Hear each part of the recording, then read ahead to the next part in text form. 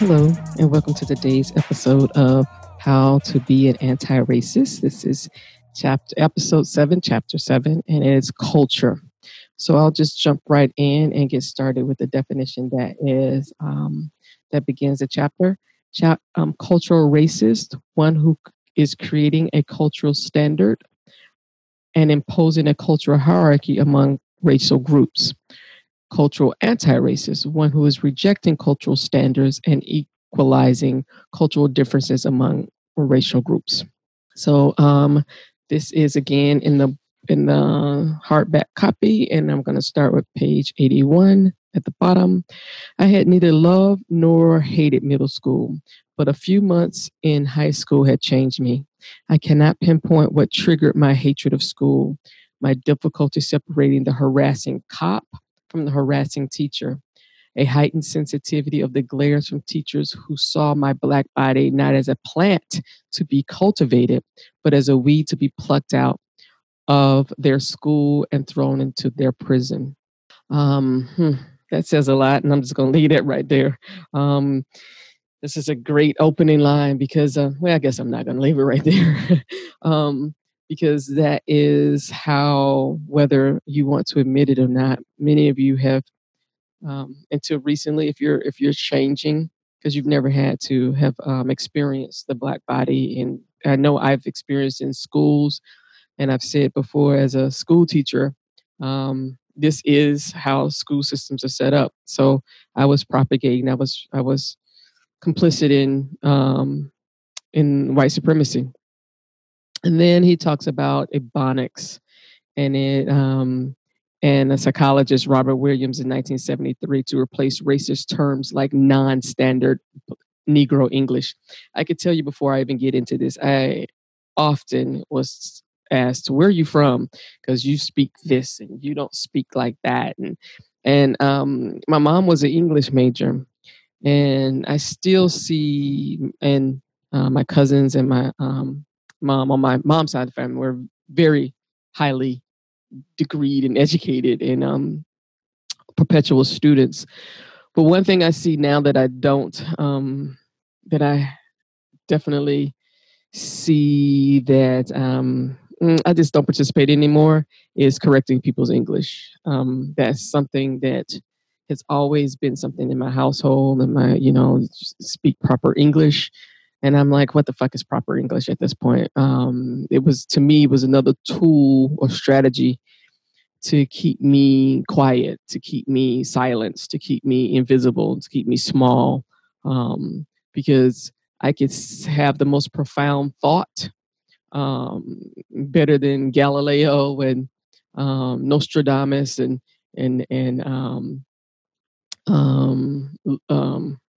trying to think of somebody from the past. It's stuck in my head. It's the one who it's so funny because I have the image of the pictures of his airplane and his, I can't even think of his name right now because I want to say Lou da Vinci, but that is not it. Okay, whatever. It'll come to me or it won't. Somebody will think of it. But please do not email me to tell me who it is because, again, it speaks to I don't need correction. But I could have, going back to the original point, I can have the most profound, life-changing, world-changing, world-saving idea.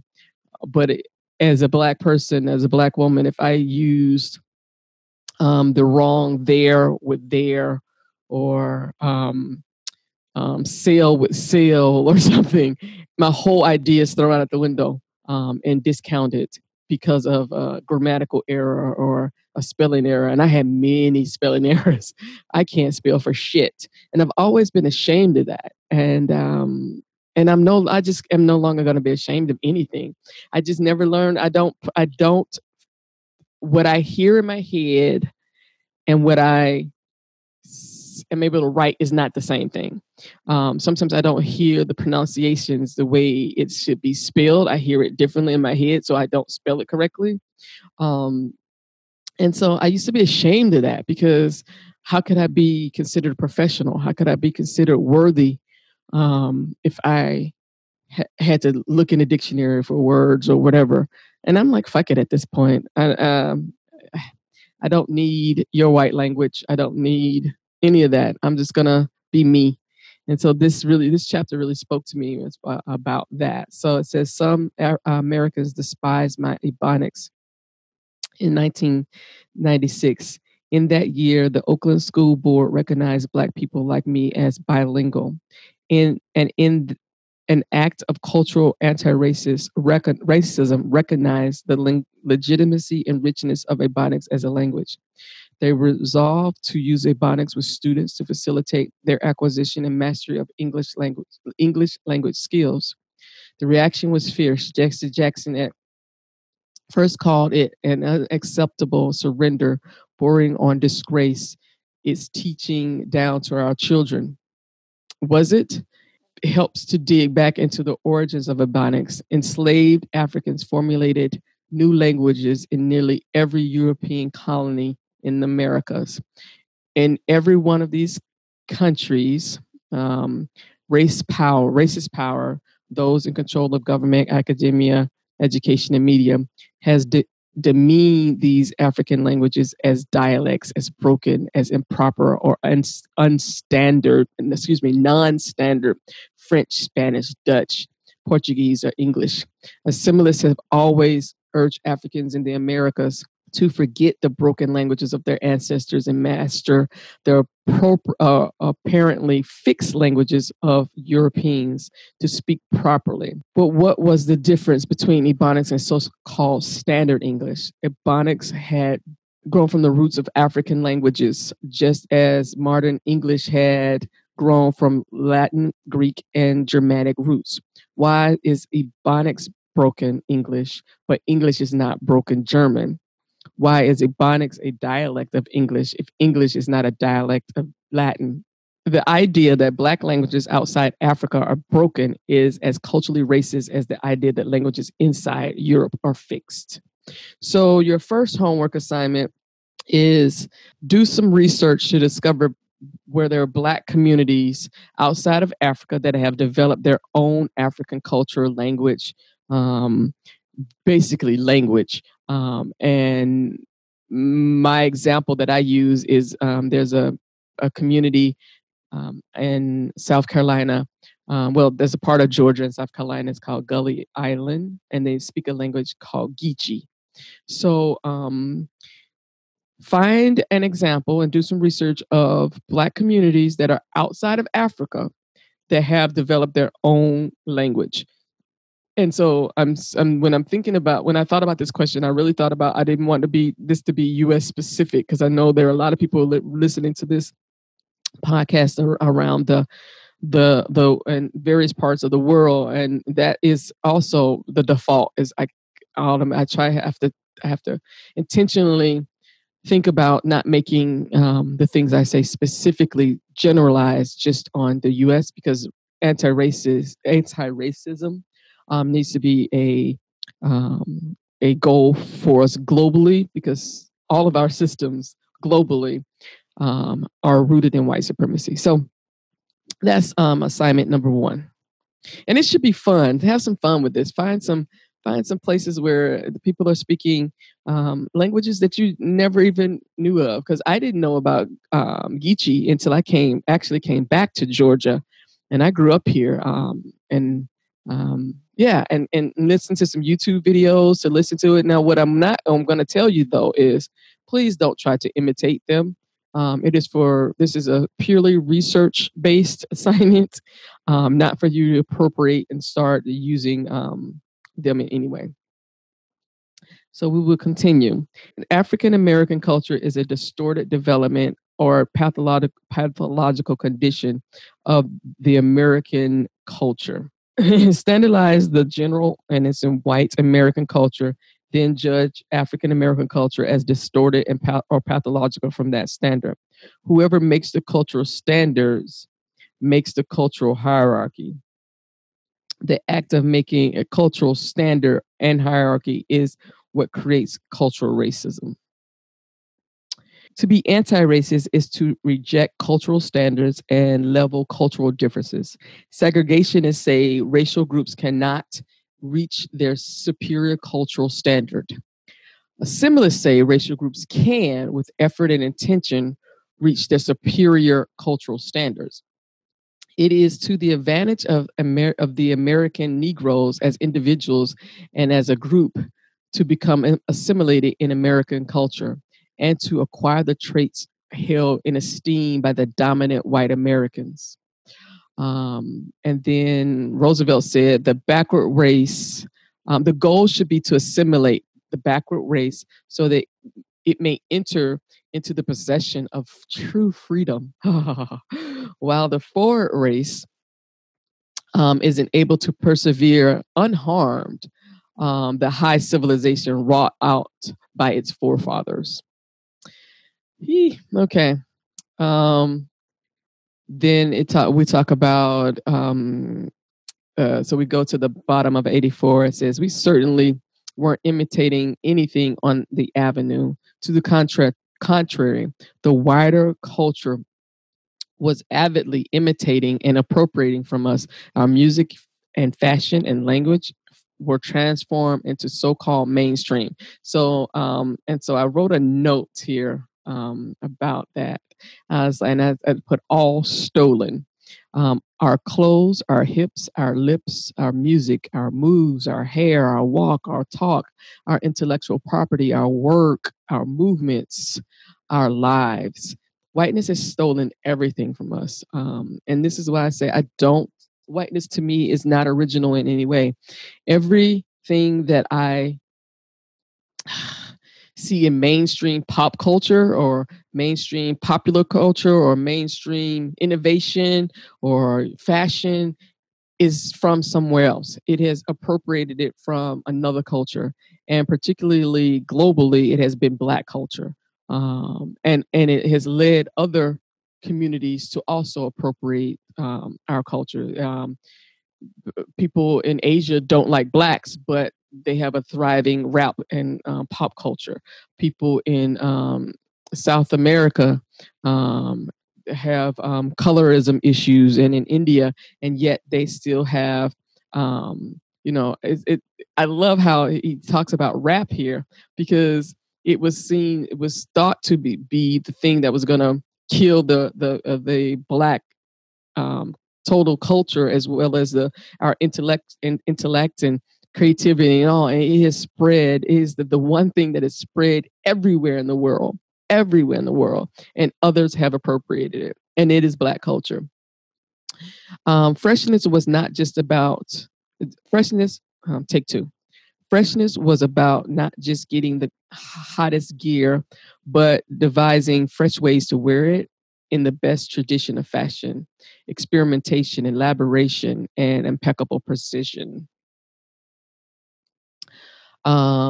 Jason Riley, a Wall Street journalist, did not see us or our disciples in the 21st century as fresh cultural innovators. Black culture today not only condones delinquency and thuggery, but celebrates it to the point where Black youths have adopted jail fashion in the form of baggy, low-slung pants and oversized t-shirts.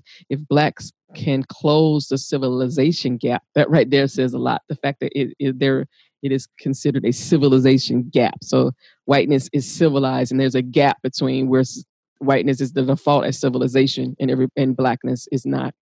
If Blacks can close the civilization gap, the race problem in this country is likely to become insignificant. So yeah, just regard the fact that the civilization gap is that thought is rooted in white supremacy. Civilization is often a polite euphemism for cultural racism. I loved being in the midst of a culture created by my ancestors, who found ways to recreate the ideas and practices of their ancestors with what was available to them in the Americas. Through what psychologist Linda James Myers calls an outward physical manifestation of culture.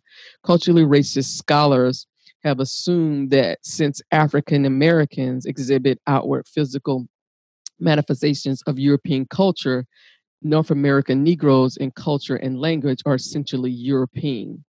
It is very difficult to find in the South today anything that can be traced directly back to Africa.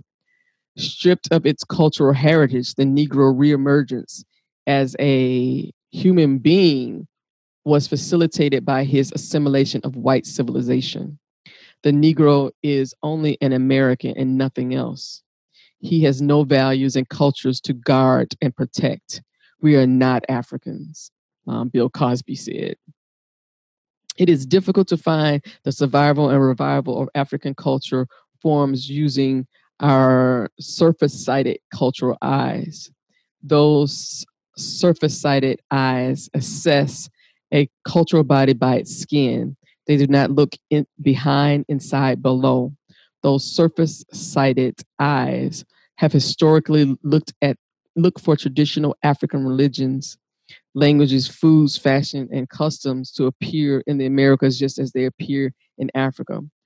When they did not find them, they assumed African culture had been overwhelmed by the stronger European culture. It is this deep structure that transforms European Christianity into a new African Christianity with mounting spirits, calls and response, and the Holy Ghost worship. It changes English into Ebonics, European ingredients into soul food. The cultural Africans survived. The cultural Africans survived in the Americas, created a strong and complex culture with Western outward forms while retaining inner African values. And then this first sentence says, I just love being surrounded by all those Black people. And this is why I talk about my chocolate city. I can travel the world. And I thought I would, before I started studying all this and unpacking this, I could have lived around the world, but I would have been miserable and not knowing why I was miserable. I would have blamed it on myself. I would have said, oh, is there something you need to just, basically assimilate. You need to figure out the culture. And now I recognize it's the fact that it is that fact. I would have not been myself. And so I can go to anywhere in the world, but I don't want to stay. I've said this before. I like being in my chocolate city. I love the fact that I can walk. I can drive to the gas station, or I can go get gas. I can go get groceries. I can go shop anywhere in my city, and I see Black people as the majority. I love that. Or not even as the majority, just abound. We're out and about living our lives. And it's not some anomaly that when I see a Black person in another city or when I'm in another country, we give each other that look, like I should say, that look that says, I see you, I recognize you, and I value you. And I remember doing that specifically, and I was having a meeting at Google when I was in San Francisco. We were in the cafeteria having breakfast, and all these people were walking past. The person I was talking to was a white woman. All these people walking past, and as soon as this Black woman walked past, it was like it was like some a magnet, because I wasn't even paying attention, but my head immediately looked up. Immediately looked up, and we made eye contact, and we gave each other that nod. And I went back to what I was doing, but then I had to stop in my conversation because I wanted this white woman to understand what just happened, because she was totally oblivious to it. I'm like, I just want you to know what just happened, and she had not even recognized it, because again, we're invisible, whether you want to admit it or not. And this speaks to a live that I did recently about. This is getting off on a tangent, but so what? It's my show. About the fact that feminism is not only, I saw it as just white feminism as being the issue, which means that white feminism, by my definition, is when women are in the room, it is agreed upon that we will only talk about the thing that we have in common, which is being women. And so the gender issue becomes the thing we talk about, and we don't handle anything else. But for myself and women like me, the majority of the time, it's our race that is the issue that we can't tackle one. We have to tackle them both. But then I had a profound learning, new reckoning with my soul during an interview that will be airing soon, where I recognize and realize that it's not just the fact that gender or womanhood is the issue. It's the fact that whiteness does not see me, a black woman, as even a woman. So that I'm still kind of grappling with and trying to figure out, where does that take me? Where do I do? Where does my work go with this new understanding that feminism in no form, um, because it's currently rooted in white supremacy, would ever honor me as first black and as a actual woman. And however I choose to define woman, I am always an animal, a beast, something below whiteness. So that's my little tangent on that. So I'll get back to this on page 88. By reinforcing the stereotypes that long hindered blacks, and by teaching young blacks that a thuggish adversarial stance is the properly authentic response to a presumptively racist society, rap retards black success. So that was what a linguist said about rap. And as I just said, rap has taken over the freaking world. I oppose the racist ideas that belittle the cultures of urban black people, of hip hop, of me. I sense that to ridicule the black cultures I knew, urban culture, hip hop culture, would be to ridicule myself. At the same time, though, as an urban black northerner, I look down on the cultures of non-urban blacks, especially Southerners, the very people I was now surrounded by. When we refer to a group, take three. When we refer to a group as black or white or other racial identity, black Southerners as opposed to Southerners, we are racializing that group. When we racialize any group and then render that group's culture inferior, we are articulating cultural racism. So your homework assignment number 2 is think about the concepts of blackness as a group, as you know, we're always grouped together, and whiteness is an individual. So what, if anything, has changed about you now that individuals like myself are referring to whiteness as a group? And let me explain why I use whiteness as a group, because blackness, whiteness is the as its position in white supremacy is the opposite of blackness. And since it is, for me, it is a way to put it on this, to measure it at the same rate, to make them as equitably, the terms equitably as possible. So if blackness is going to be a group, then whiteness is going to be a group. Some would say, well, if whiteness is individuals, then blackness should be individual. That's not how white supremacy works. So it would be great if I could do that, but going that route, as we often see, does not work, because every time blackness tries to stand up for itself as an individual, it becomes not all this and not all that, or why are you saying this about that? Why are you making that about you? And this, that, and the other. So I want to make this as I want to make them, put them on the same playing field and pull them back a bit. So I'm trying to think of the word for what I'm trying to say here. And take out some of the subjectiveness of it and make it very objective. That's what I want to say. So when I say blackness as a group, I'm also saying whiteness as a group, because it makes them both a very objective equals. All right. So again, your homework is to think about the concepts of blackness as a group and whiteness as a group. What, if anything, has changed about you now that people like myself are referring to whiteness as a group? And then I want to, so on the last page, it says, whoever creates the cultural standard usually puts themselves at the top of the hierarchy. We need to think about that.